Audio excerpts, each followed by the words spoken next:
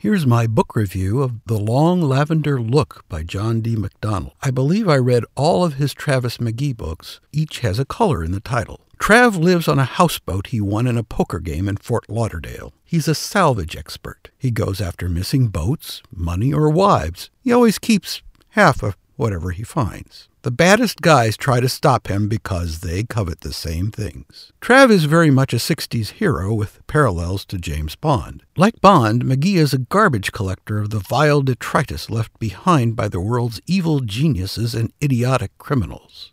And also like Bond, Trav treats women badly and assumes they like it.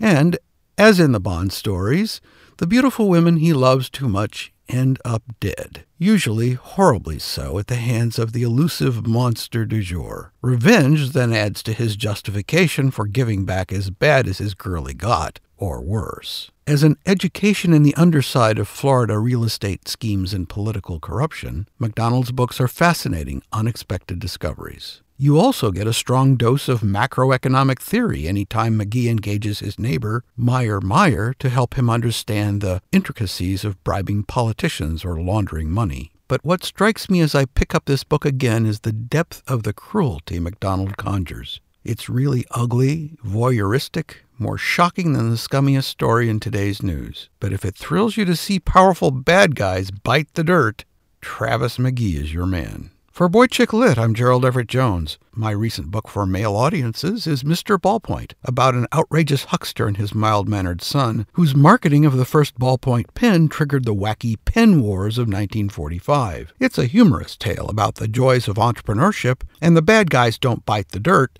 they drown in their own red ink. Mr. Ballpoint. Capitalism can be fun. Oh, and be sure to catch these podcasts on boychicklit.com.